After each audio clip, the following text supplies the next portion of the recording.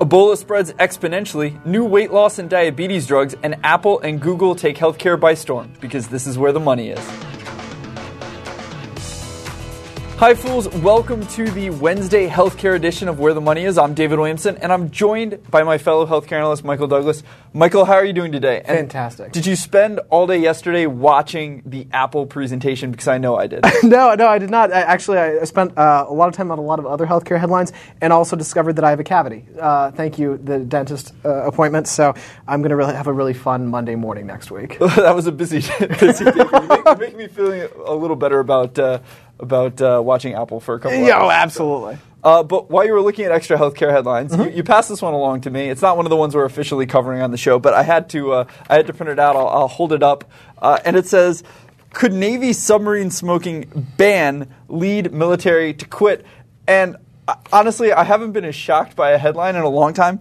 I can't believe they allowed smoking in submarines. Yeah, until the last day of 2010. And basically the idea was that, okay, maybe non-smokers, maybe the scrubbers will get everything out. You know, it turned out that non-smokers' urine levels of cotinine, which is a biomarker for tobacco, were double that of non-smokers who weren't on submarines, thereby indicating that secondhand smoke was still kind of a thing. Or maybe just smoking in a small, enclosed, oxygenated space under the water is probably not the best idea. Yeah, as it turns out.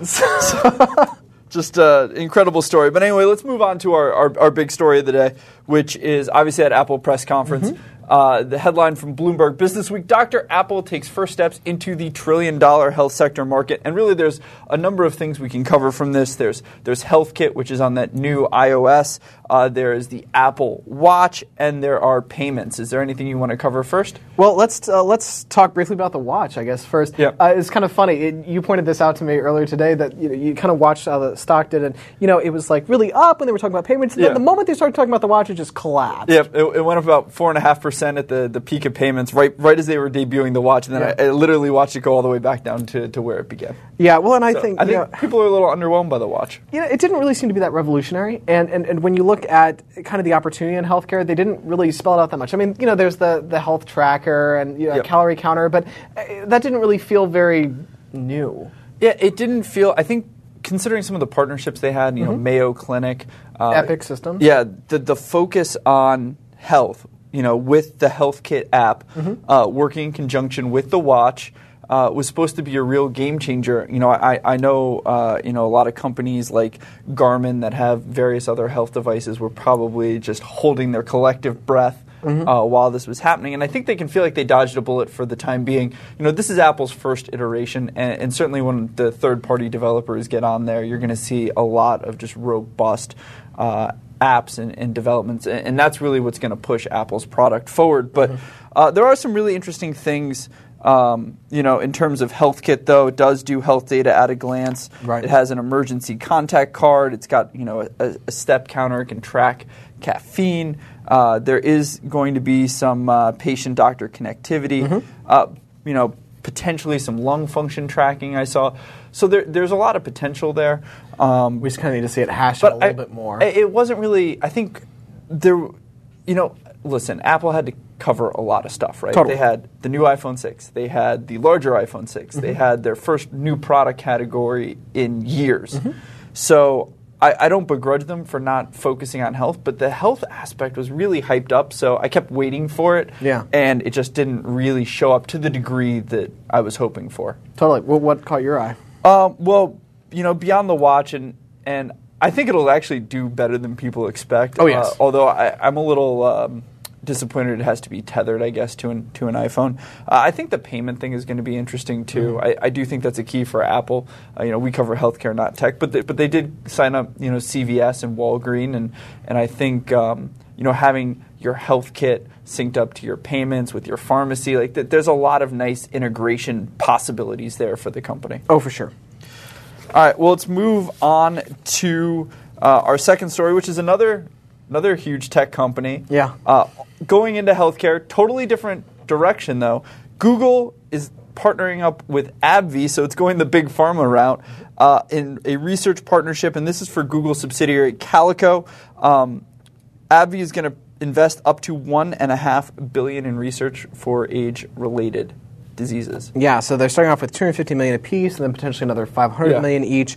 And these are conditions like cancer, neurodegenerative disorders. Yep. And we've had, as you and I have talked about extensively. Sorry to beat the dead horse here, folks, but when you look at some of these neurodegenerative diseases like Alzheimer's, it has just been a graveyard for success. And so, hopefully, Google has just done such a really good job of inking smart partnerships in a lot of different areas.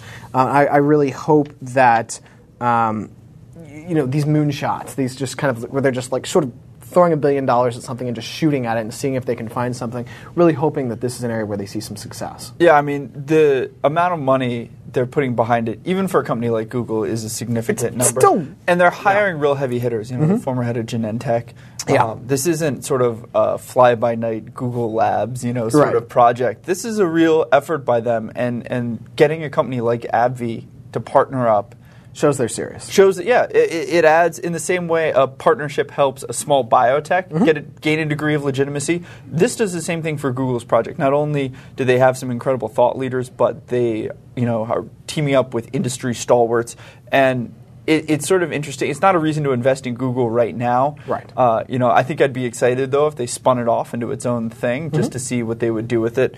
So it's something to watch because big tech is getting interested in healthcare. Well, and it's just kind of this smart thing. It's like loading up your pipeline with a lot of early stage assets. Some of them are going to pan out. Remember when Google Glass was just an idea, right? Yeah. And so it's sort of just a fly-by-night idea even. And so, I think I'm really excited by what management's doing here, and we'll definitely be really interested to see if the fact that they're kind of a newcomer to this area is a major problem, or means that they take things from a different direction and figure something out. Well, and you can end up with different, the disruptive thing works. Take a look at Tesla, right? Total outsiders, and then they're revolutionizing what's happening in the car industry right now. So, I wish Google all the success in the world. Absolutely. So let's move from that partnership with a big pharma to big pharmas, because we have some big pharma news. We have a new diabetes drug on the way, and this is exciting. Eli Lilly, which has definitely been in need of some hits. Looks like they have one on their hands. Their diabetes drug trumped Sanofi's insulin Lantus in late-stage trials. Yeah, so that's Peglispro, as I think how you say it. Demonstrated, and I'm quoting here, consistent superiority over Lantus. More type 1 patients got better glycemic control. That's good news there. They didn't give really too much data beyond the top line, but they're going to be releasing that later. It's interesting because Eli Lilly's kind of taking shots at Lantus from multiple directions, right? So they've got this, Peglispro, and then they also are developing a biosimilar of Lantus, which has been kind of tied up in the courts lately. But and it makes sense that they're taking shots at Lantus because it's an $8 billion a year drug, almost. That's a lot of money. What's interesting, though, is when you look at Peglispro, analyst estimates have been kind of all over the map. I've seen them as low as $600 million from Deutsche Bank. So what the opportunity is kind of hard to say, especially because Sanofi's going to be trying to get people over to Toujeo, which is their sort of next gen version of Lantus. It was U300 was its code name. It's going to be interesting to see because these are really, these two companies and Novo Nordisk, which we're about to talk about for different reasons. Shockingly different reasons. Yes, shocking, because they're pretty focused on diabetes. These are really the three companies that are determined, they're at the front of the pack in terms of diabetes. Sure. AstraZeneca is sort of a second-tier player. I know I'm going to offend people at AstraZeneca by saying that, but they kind of are.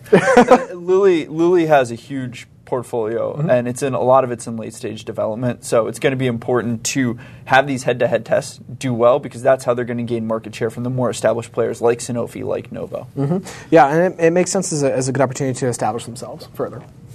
All right, well, let's take a look at Novo. We teased that there was a new weight loss drug on the way. And so Novo's weight loss drug may crack market where others have missed, according to Bloomberg. But the funny thing is, this isn't a new drug, per se. It's a drug that's already approved, but for a completely different indication. Yeah, liraglutide, which has been in the diabetes space. And now, basically, one of the things they noticed when they were testing is they were like, interesting, there's a kind of a weight loss component.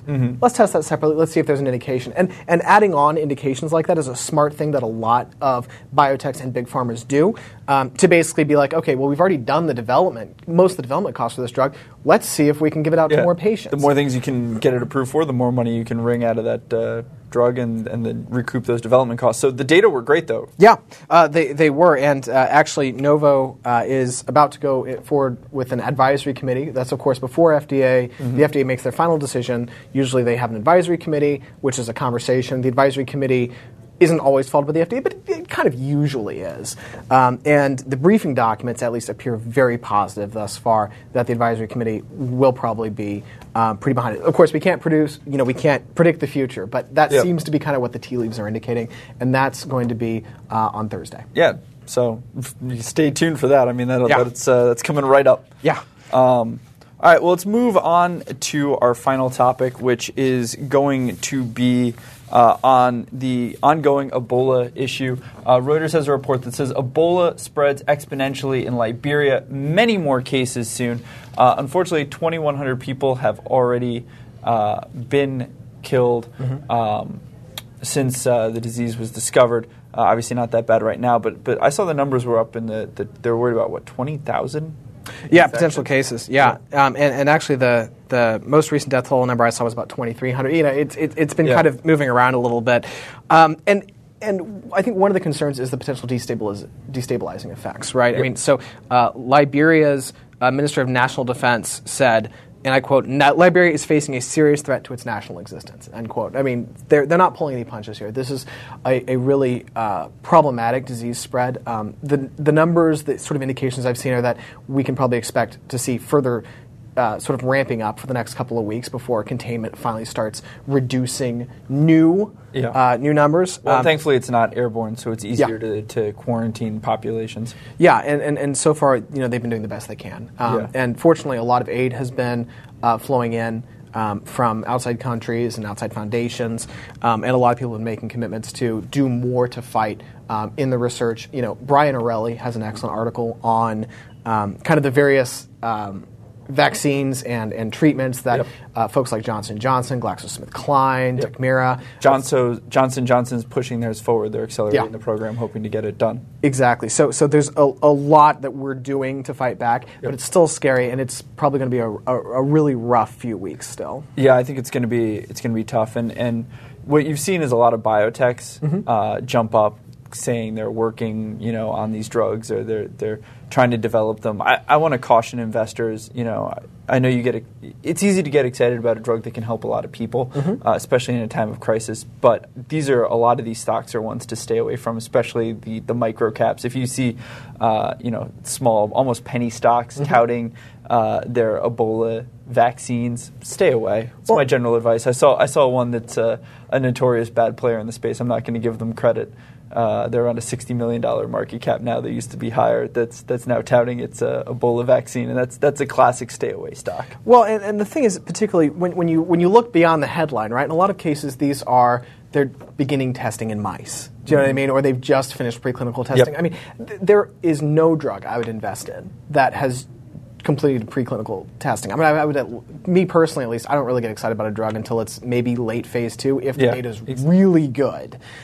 So it's just a general kind of like these are smart, foolish rules for biotech investing in general. Yep. And they apply to vaccines as well as any type of drug. Really. Absolutely. All right, everyone. Well, thank you for joining us for Wednesday's healthcare edition of Where the Money Is. Michael and I will see you back here next week, and stay tuned tomorrow for Energy's Where the Money Is. Fool on.